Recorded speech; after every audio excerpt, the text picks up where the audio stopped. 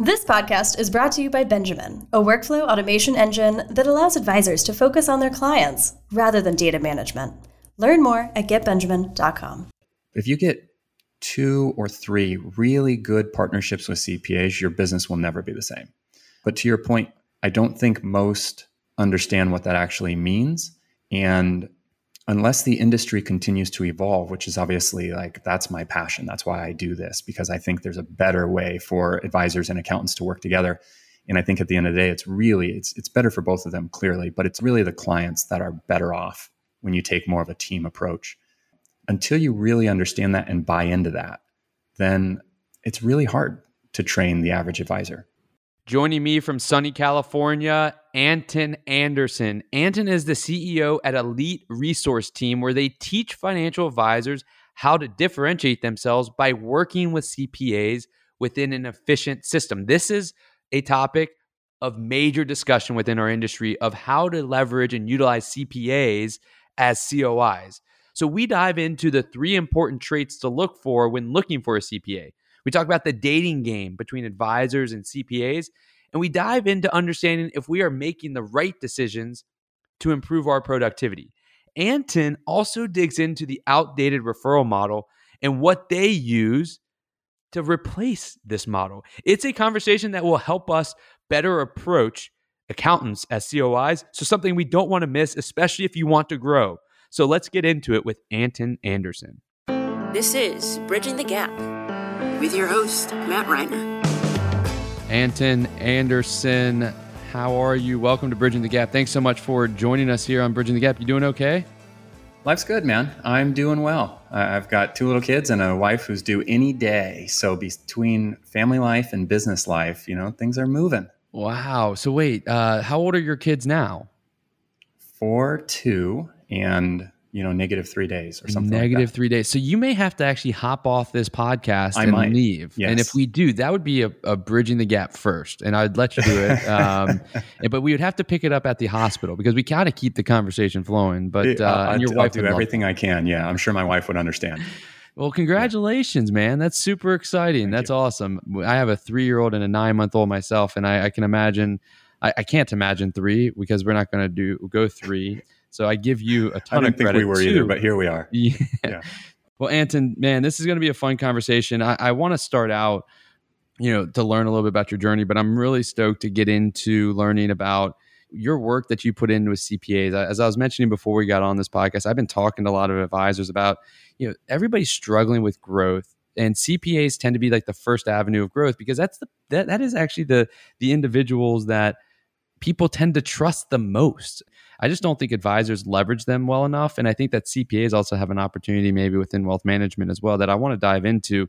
But before we do all that, I got 2 questions to learn about your journey, and you can answer them in whichever order you like. But first is, how did you get here, right? How did you get to where you are? But I doubt that you were like, when you were 13 years old, you were saying, you know what, I want to go and help advisors be better workers with CPAs. I doubt that was it. So what did the 13-year-old Anton Anderson want to do? And then tell us how you went from 13-year-old you to today.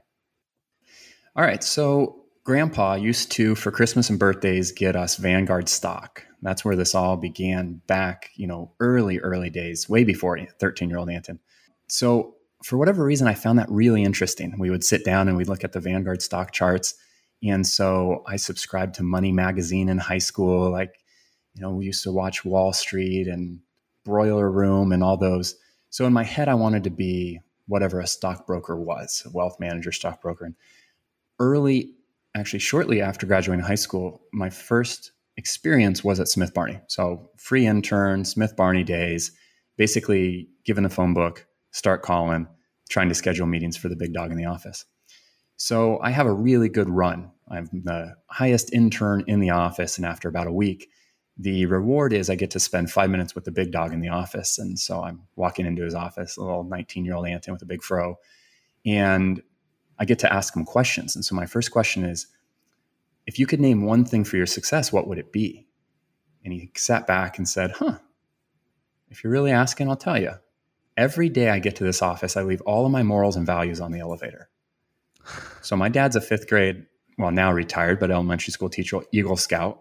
My mom was in public education. And this idea that he just said he leaves all of his morals and values on the elevator every day he gets to the office, like, blew my mind. I thought he was kidding, waiting for him to joke. No laughing at all. That was the real answer. Okay. So I spend a little more time at Smith Barney, but immediately decide, even after that conversation, like, this is not the environment I want to be in. The big wirehouse, it's too cutthroat for me. At least at that point, I was feeling like I need to find more of a boutique firm where they have a different, value code. But what I did learn at Smith Barney is, out of all the wirehouses, I don't know if you know this or not, Matt, but Smith Barney has the oldest CPA Alliance program.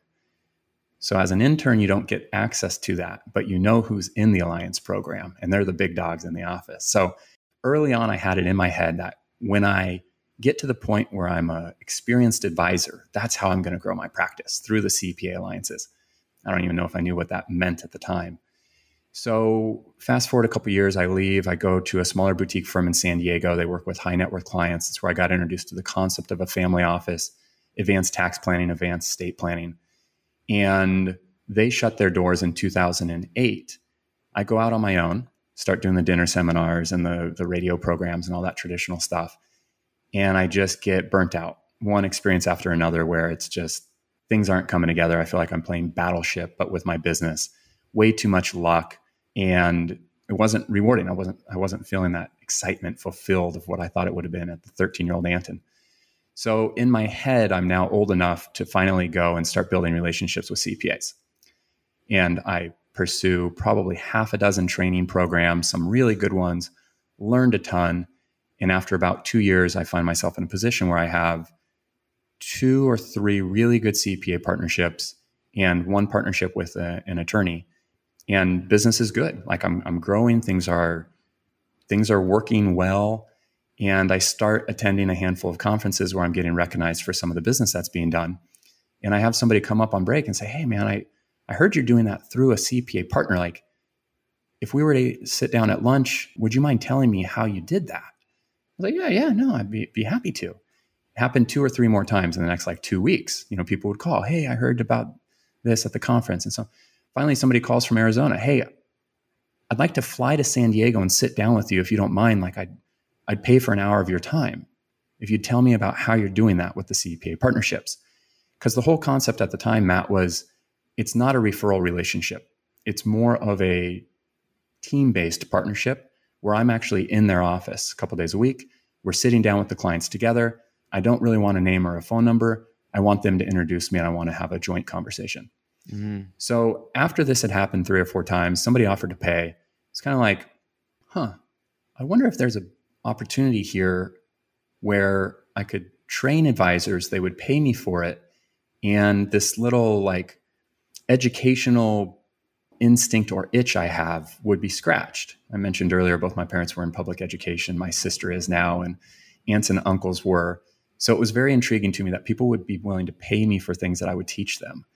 And sure enough, we launched a company in late 2014 called Elite Resource Team. And the basic idea initially was, come on out to San Diego, sit down, pay us for a little bit of time, and we'll teach you how to build partnerships with CPAs. So that was, whatever that is, 7-8 years ago. And that's basically what just quickly grew into a full-time training and consulting company. I sold my practice and went full-time in 2015 with Elite Resource Team. And that's kind of where I sit now. I'm the CEO of Elite Resource Team. We've trained over 1,200 advisors through the US, primarily US, few in Canada and the UK and Mexico. And I love it. It's only gotten better as people have become more comfortable with technology as a result of COVID. The marketplace has become more complicated as a result of a lot of tax changes and commoditization. So I think we're in this really perfect little storm where it's not as new as it was 5, 8, 10 years ago, where I had to convince CPAs that this was coming. People know it's here. They just don't necessarily know how to do it. And so it creates this beautiful window of opportunity. I love that. That's an awesome story and journey of where you came from. And I think that it's so needed, right? And that's just, I love how businesses are built based off of oh yeah, I'll do this. And then all of a sudden more people come, and it's not like you intended to have it be a business and now it's a really successful business. So I'm curious to start. You work well on doing partnerships, and you talked about it's not just like a referral or whatever it may be. There's something deeper into the relationship and the partnership you have with CPAs. I'm curious, and you've mentioned it before, what are 3 characteristics or key characteristics that you tend to look for in a good partner? Because then I want to dive into, I've always struggled as an advisor driving business from CPAs. I've always driven business to CPAs, but it's always been hard, to have it be mutually beneficial. So let's start with what are the characteristics for a good partner, because maybe I'm not being a good partner, and then we'll dive into that. Okay, good. So you're definitely not the only one in this conversation or listening that has driven business to a CPA and hasn't had it returned. More often than not, that is the experience. What are 3 good characteristics for a partner? So let me first speak to, if you're an advisor, what are the 3 characteristics you're looking for in a CPA? And then I will kind of spin that around and say, what's an accountant? What should they be looking for in an advisor? So there's 3 really important ones that I would never work with a CPA unless, first of all, they had the right kind of clients. And that means clients that I enjoy working with and I know I can bring value to. For me, that's typically a small business owner that at the end of the day is paying 6 figures or more in taxes. That's because I like complexity. I like working with lots of different experts, and I like bringing value in a unique way. Small business owner paying more than 6 figures in tax, it's much more complicated than like the average retiree or baby boomer. It's more interesting, and there's less people that can help that client. The second thing I'm looking for, so that's the first, they have the right kind of clients. The second thing is they have the right relationship with those clients, meaning the clients actually trust the CPA. They listen to them. They see them as their go-to professional. If you just have somebody that's doing 1,200 tax returns, primarily 1040s, and they don't really have any depth of a relationship with the CPA, it's not actually all that valuable. You want the individual who says, before I really make any major decision, I talk to my CPA. That's the go-to professional. And then the third one would be the CPA or the enrolled agent has the right mindset towards growth. So I don't want to spend my time trying to convince them that their industry is changing, or that there's fee compression, or that the value of their practice has been going down, or that technology is making them outdated. I want them to know all of those things and say, I just don't know what to do about that. Now, there's the AI CPA and Focus 2020 and Avantax, and there's a lot of different groups that have been helping me tell this story. Like I said, it's easier to tell it today than it was 5 years ago or 10 years ago. The thought leaders in their industry have been telling them, you need to get away from just charging per tax return or charging per an hour. You should introduce advisory services. You should introduce client service levels. So all of these ideas now are more widely accepted. The challenge is just, how do I actually do that? I'm busy. I'm burnt out. My clients don't feel like they're the right clients. They don't pay me enough. I feel stuck. I'm kind of stuck on that hamster wheel, and I'm in a grind, and I'm burnt out. So the right type of clients, the right client relationships, and the right attitude to change. So if the CPA has all 3 of those things, then I'm excited about the potential relationship. And then for the advisors listening, what should the accountant be looking for in an advisor, or what makes a good advisor partnership?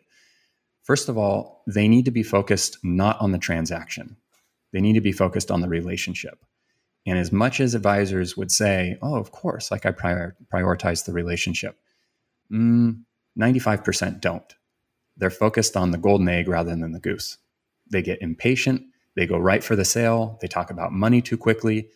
They lead with a referral rather than trying to actually understand what the CPA's problem is. 9 times out of 10, they don't need more referrals. They're busy. They're burnt out. They don't need your $500 tax return. They need some foundational help in changing the way they deliver value to their clients. Okay.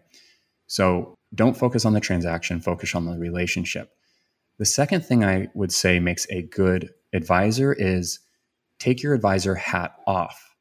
Don't just look for where can I manage the money or where can I sell the insurance, but rather focus on how can I bring value to this accountant and how can I bring value to their client. Sometimes that might be insurance or asset management, but sometimes it might just be you need to help them get an estate in order. You need to help them put a buy-sell agreement in place. You need to help them do a business valuation. You need to help to do some cost segregation. There's a lot of strategies that might not necessarily be your historic bread or butter, but if it brings value to the relationship, then you need to prioritize it. That's the second one I would say. And then the third one, in order to be a good partner as an advisor to an accountant, would be look at the relationship from their perspective and do enough homework to understand what they need. It's kind of like that old adage of, walk a mile in their shoes. You need to understand what's going on in their industry. You need to understand what the day-to-day work is like. You need to understand what it's like to work 80 hours a week, 3 times a year during the major tax seasons, and take home 80 or 90 grand. They need to understand that it's a different world. It's kind of like that book, Men Are From Mars, Women Are From Venus. There's a fundamental difference between the two, and you need to understand them if you want to be a good partner. I think that that's interesting because, when I think about it, as I listen to you talk, I think about the industry maybe having, I think, the general wrong approach to relationships with the CPA. And in some instances, it's like, I think advisors look at it and say, the CPA has all these clients, great relationships. Those clients have assets. They need a wealth management advice. So why doesn't the CPA want to refer them to me? Whereas what you're saying and alluding to is that the CPA knows that, but there's really no value for them to refer them to you, right? There's value to the advisor to refer to the CPA because it's like, here's another service I'm helping you find. Like, I'm helping add value. But the CPA, because they work so long, they don't get paid a ton. It's like, why am I going to go out of my way to recommend something as another service and I don't even get an increase in pay? Like, what good is it for me? And so it's like, it is that idea of like putting yourself in the other person's shoes, which we are all very human. It's hard to do in that way. And I love this idea of, is it the right client, everything of that nature. But it also seems to me that the traditional advisor, I think as you were talking, I was like, maybe only like 10% of advisors are actually really good candidates to be partners with CPAs, because it's like, you do deep work. Is that fair to say? Because the general advisor that's just doing wealth management or financial planning, like, it's probably not a good candidate to be a partner with CPA. Am I wrong there, you think? I don't think you're tremendously wrong. No. I think most advisors are wired in a way or have been trained in a way that they have a outdated hat on. And unless they get rid of that outdated hat or that outdated mindset, they'll really struggle with having a good strategic partnership with a CPA. Now, that doesn't mean there won't be any work back and forth or any referrals that are given, but it's so far from the potential of a good partnership. If you get 2 or 3 really good partnerships with CPAs, your business will never be the same. But to your point, I don't think most understand what that actually means. And unless the industry continues to evolve, which is obviously like, that's my passion. That's why I do this, because I think there's a better way for advisors and accountants to work together. And I think at the end of the day, it's better for both of them, clearly, but it's really the clients that are better off when you take more of a team approach. Until you really understand that and buy into that, then it's really hard to train the average advisor. Yeah, it's a challenge. So paint me this picture. A successful advisor CPA relationship. Because I mean, again, I think I have the complete wrong picture of it. That's why this is so eye-opening to me. This is incredible. Paint me, what does that relationship look like? Because today it's like, I'll just refer you over to this accountant. They'll take care of you. I know the guy. I took him out to breakfast, lunch. We played golf together. We're good. So go over to him. He's good. What, in your mind, or from what you're experiencing, what does that relationship look like? I mean, are they doing joint meetings? Like, how does the accountant learn what the advisor can do? Are they like brainstorming on clients? Are they looking at client lists? Like, what is that? I know that this could be a whole nother podcast, but what does that relationship look like in a visual way? Paint that picture. Yeah, good, really good question. So what you're describing with we'll call it the referral relationship. You take them for a round of golf, you trade clients here and there. We always refer to that as the outdated referral model. And this is just traditional thinking of how the human brain works. You want to try to paint things as extremes, right? You have black, white. You have things that are like Apple versus Mac, or you have companies that pin each other against one another. So the outdated referral model is what we like to refer to as the way things used to be done. It never really worked that well to begin with, to be honest with you, but it's certainly not the way things are going to be done in the future. What we like to describe as the team-based model. The team-based model is the advisor and the accountant coming together to form a proactive planning team. That proactive planning team sit down, they have a conversation with a client together to explain why they've formed this proactive planning team. Because they realize that their clients, especially their best clients, prefer proactive and holistic planning. Now, they have their own area of expertise, right? The advisor has their own, whether it's wealth management or insurance or both. The accountant has their own area of expertise. And then anything beyond their combined area of expertise, we encourage people to leverage what's called a virtual family office. So basically, let's call it 70 to 80% of clients' needs are going to be covered internally by those two professionals. But anytime something comes up that's outside of their area of expertise, don't say, oh, we don't do that, good luck. Or, hey, here's a name and a phone number, call them to put your qualified plan in place or whatever it is. Rather say, you know what, we've got somebody on our team that can help get this done. What we're going to do is have a preliminary conversation with them about your current circumstance. We're going to find out a little bit about kind of the pros and cons in this situation. And then we will introduce you to them and hold your hand every step of the way. So it truly is proactive and holistic planning, not just in the wealth management space or the insurance space, but tax planning, legal services, and business advisory. And at the end of the day, I might be the expert that gets it done, or I might have to bring in somebody from my virtual family office.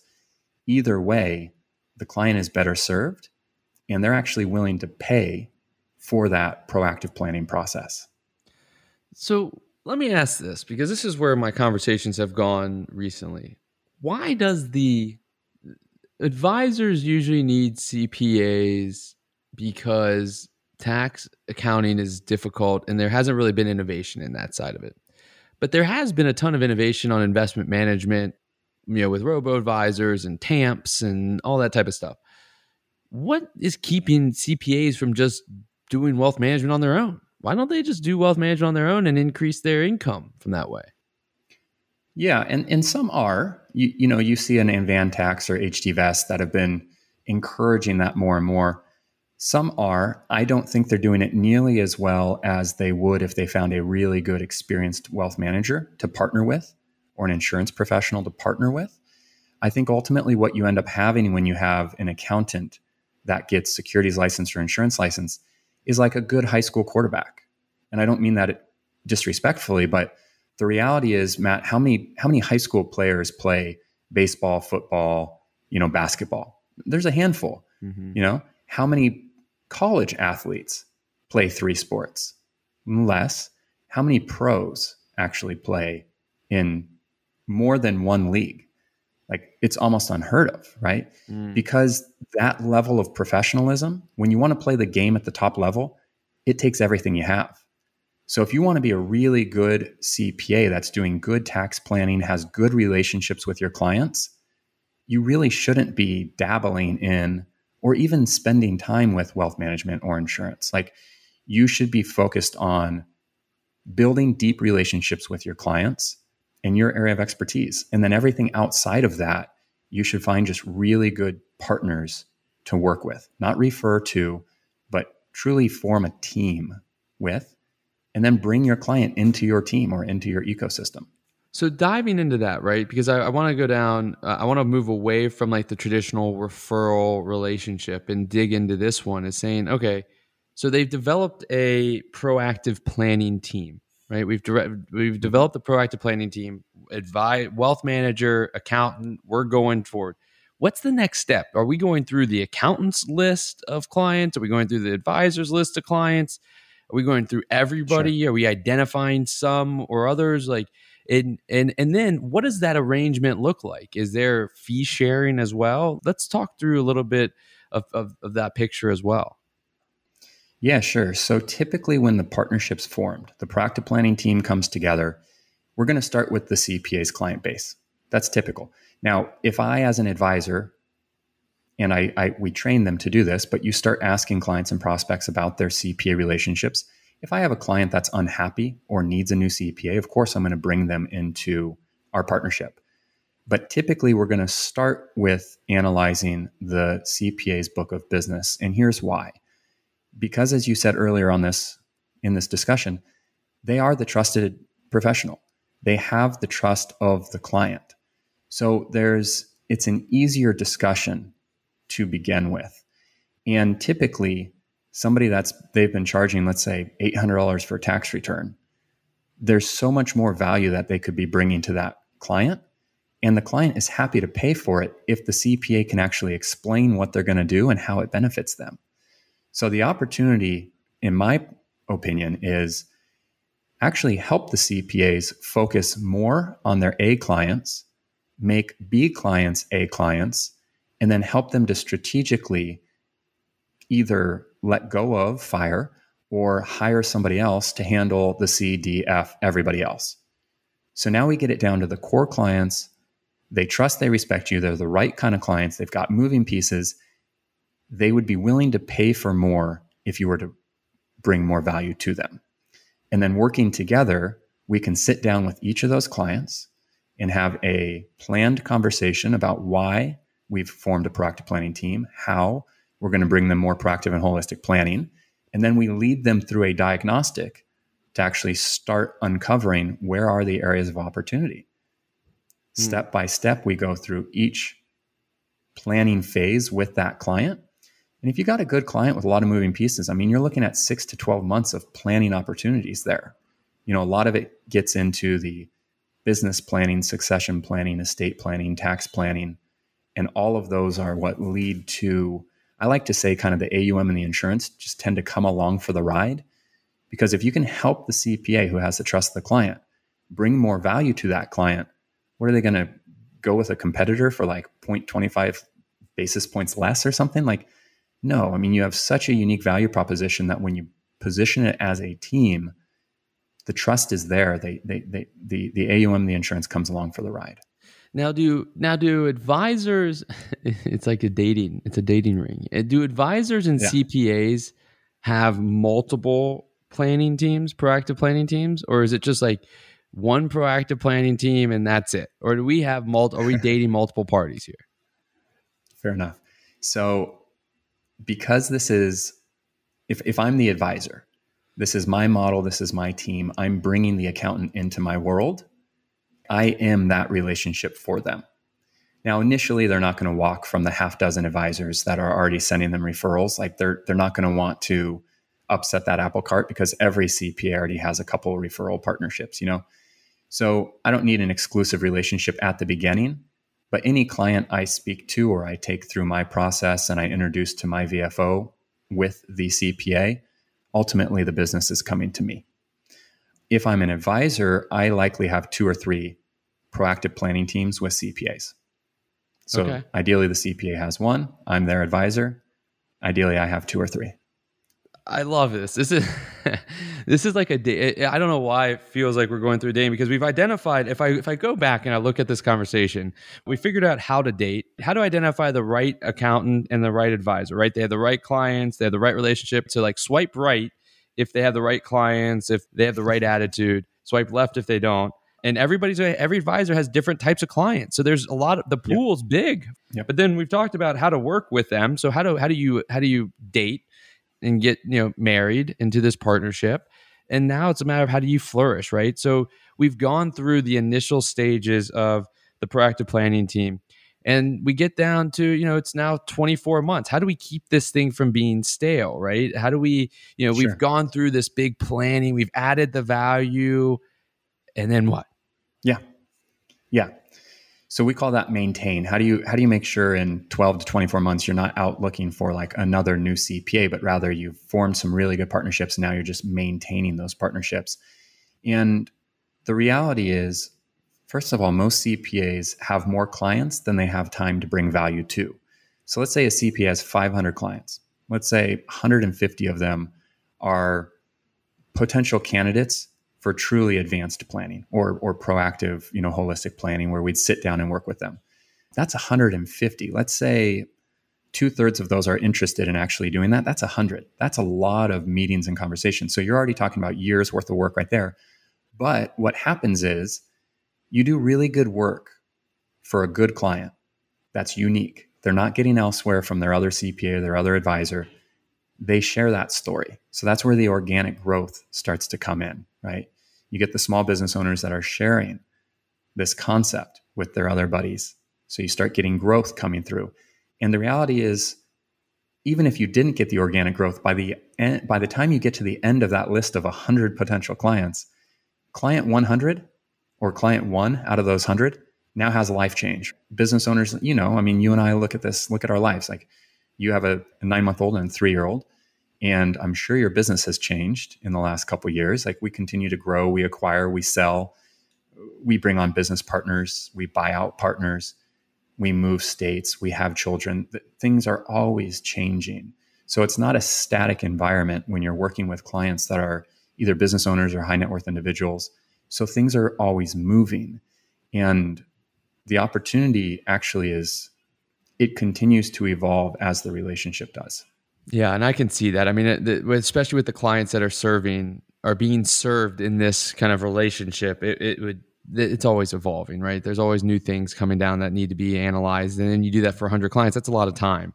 Now, I want to before I let you go, because I know your wife is due any minute. I need to get the final 2 questions out. But before I do, I want to ask one other question, because I want to shift gears for a second, because I found it interesting that you've also created, your own 6 tactics to use for utilizing for productivity, focus, and mood in the office. Let's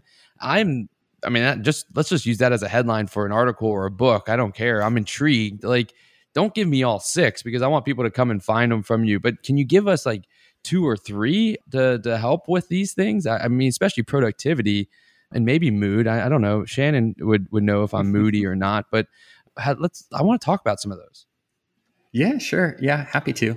And I also am conscious of the fact that you asked earlier, how do we split fees or revenue with the CPA? And I didn't mean to avoid that. I actually just kind of forgot. So I'm happy to circle back to that as well in a minute. As far as productivity. So one of the realizations I had after training, it was probably around Advisor 800 or so, was the scripts work, the email templates work, the model works, but some were having tremendous success and others just weren't at all. And it just became more and more obvious that the X factor, if you will, is more around the decisions, the mindset, the habits. And so if you don't address those things, then they become these like invisible ceilings on your success, has been, my experience and my opinion on this. So in terms of productivity, I think we need to just be honest that there really is no dividing wall between our personal lives and our business lives, at least for small business owners. Like, what I do and how I feel affects how I run my business every day. So I'm a big fan of treating myself like an athlete would treat themselves, meaning I'm running a small business and I'm trying to perform the best I can every day. The advisors or the accountants that we're training are the same. So what am I eating? What are the decisions I'm making in terms of exercise? How am I sleeping? And am I actually tracking all of those variables? And once you start tracking them, you realize, holy cow, the more I track them and the better those things get, the better the results of my business are. No question about it. So if we're specifically talking about tactics, I like a tool called an Oura Ring for sleep tracking. You start to see a lot of really good patterns showing up when you're tracking your sleep and the decisions you're making the following days. I'm a huge fan of having just a really good work environment. I like standing desks. I like natural light. I like places where you enjoy being. So when you're there, you just feel good, like you're in the zone, just like an athlete gets in the zone. And I like surrounding yourself with really good people you enjoy working with. So that's probably one of the key things on the Accountant Partners. Even if they had the right clients, the clients had the right relationship with the CPA and the CPA had the right mindset towards change, I'd also want to make sure I really enjoy working with them. You line a handful of those things up, you start becoming pretty powerful. I love that. I love that. That's great. That is great. Well, before we get to the final two questions, let's do circle back on that last question that we didn't get to on the fee cut or the fee share, because I'm sure that's something that people want to know. Who pays the tab when you go out on a date, right? With this situation. Sure. Because I've created this into a whole dating podcast basically, but how does the fee split? Like, how's it shared? How do each side make money and benefit on this side? Yep. So the first thing is, I described earlier the proactive planning team and sitting down and leading the client through a proactive planning process.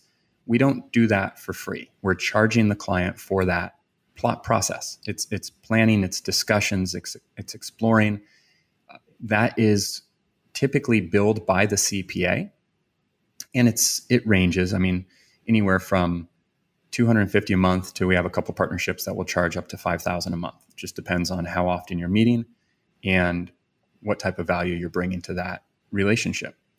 So usually that planning fee, whether or not we split it, is going to be dictated by whether or not we're splitting insurance commissions and securities or securities. So if the CPA is already insurance licensed, they want to split, I'm going to split 50-50 of profit, so after any expenses, and I'm also going to then expect 50% of the proactive planning fees. If they are not insurance licensed, then they're going to keep 100% of the proactive planning fee. I'm going to keep 100% of the insurance business. The securities business, I'm not going to split 50-50 because I think it's a little bit more time intensive. There's more continue ed. So if the CPA is licensed or they're in a state that allows a solicitor's arrangement, I'm usually going to look at a 1/3, 2/3 split. So I'm going to keep 2/3 myself. They're going to get 1/3. That's again, if I do that, then I'm taking half of the proactive planning fees. And then the other revenue that is generated is any type of revenue share from an expert in my virtual family office. So I used the example earlier. If we have a business owner and they don't have a buy-sell agreement, we're going to do a business valuation. That business valuation is going to be done by an expert that's going to charge a fee. I'm going to get a piece of that fee. Let's call it 25%. So if it's $10,000 and that's $2,500, I'm going to share half of that with the CPA. I'm going to keep half of that myself, if I'm allowed to do that from a compliance perspective. We got a lot of guys at Ameriprise, New York Life, those types of firms that they're not allowed to either do a revenue share, or they're not allowed to essentially participate in what they would refer to as a referral fee, in which case they're going to keep the securities, they're going to keep the insurance, the CPA keeps the other stuff. So there's a lot of flexibility in terms of how you split the revenue. It really just needs to be looked at, first of all, as a holistic conversation, not just a one-off transaction, and also based on what the CPA is allowed to do from a license perspective and what the advisor is allowed to do from a compliance perspective. Super interesting. Really, really intriguing, man. I haven't really talked to anybody that has such a focus on this like you do, and it's refreshing and eye-opening. So I'm really, really grateful for you sharing this insight. This has been a really educational session, and I appreciate it. But before I let you go, I can't let you go without answering my two questions that I always ask on Bridging the Gap. And the first is that these conversations are all about learning. I love to learn. I love to learn from smarter people than me, like yourself. And one of the ways I like to learn is read books that other smart people are reading. So I'd love to know, what's one of those books out there that you've read or you're reading that you think everybody should read? Yes. So if I go back to the Smith Barney days, I was lucky enough to meet a business mentor and very successful gentleman named Alan Newman. I woke up the day after meeting him and he had left 3 books on my doorstep. And all 3 were good, but one of which was Stephen Covey's 7 Habits. It was the first time I had read something like that. And partly because probably the position I was at in my life, I was 19, but also just because of how impactful that book is, that would have to probably be that book. It comes to mind right off. Stephen Covey's 7 Habits. I love that one. More so recently, David Goggins' Can't Hurt Me. Super interesting book. Kind of gets me fired up from, going back to what I made the analogy earlier of an athlete. So that one's from a newer perspective. That one gets me going. And was that the question? The book? That's good. I actually got David Goggins right here. And it's one of my next up books here. And Stephen Covey's 7 Habits, unbelievable, must read as well. So the last question I ask, and this comes from Barron's, is I always like to ask, what's one piece of actionable advice that you think everybody should take away from our conversation here today? Just one piece of actionable advice. Good question. So of actionable advice, I'm going to go in a slightly different direction than my mind was initially thinking there. The direction I would go is this. You have a couple young kids. I have young kids. I've been thinking about this more recently. What am I building? What is the legacy ultimately that I'm building? And I think in our industry, we have a good opportunity to build like a good lifestyle, to be comfortable. But more so than that, I think we also are in the midst of some significant industry shifts between, of course, the financial industry, but also the accounting space. And I think we have an opportunity to build something truly unique, valuable, and kind of lead the direction in a new way that partnerships are formed and clients are served. So that's kind of the bigger picture question, just from a legacy perspective of what am I building, and is there a way where I can bring more value to clients? Yeah. I love that. What is your legacy and how do we do more for our clients? Anton Anderson, man, you have been amazing. Really super appreciative. I've learned a lot. I'm looking forward to staying in touch and continuing to follow you. And I'm sure everybody else on the podcast is as well. So what is the best way for all of us to continue following all of your great progress and success and stay in touch with you? Oh, I appreciate it, man. Thank you. Yeah. So Elite Resource Team is the name of my company, and elitert.com is, our website. If anyone's interested in connecting or learning more about anything I discussed, info@elitert.com is where I would direct them. And the feelings are mutual. I respect all of the work you've done and all the value you bring to our industry. And, I've enjoyed the connection here and look forward to continuing to stay up to date on what you're working on. You're good, man. I appreciate those good words, and I appreciate your time here. And best of luck on the birth of the new one. Best of luck on raising 3. Yeah, and I'm super excited for you and your wife and your growing family. And thank you again for your time, and we'll stay in touch, my friend. My pleasure. Thank you. Thanks for tuning in to this week's episode of Bridging the Gap. Don't forget to give us a rating and let us know what you think.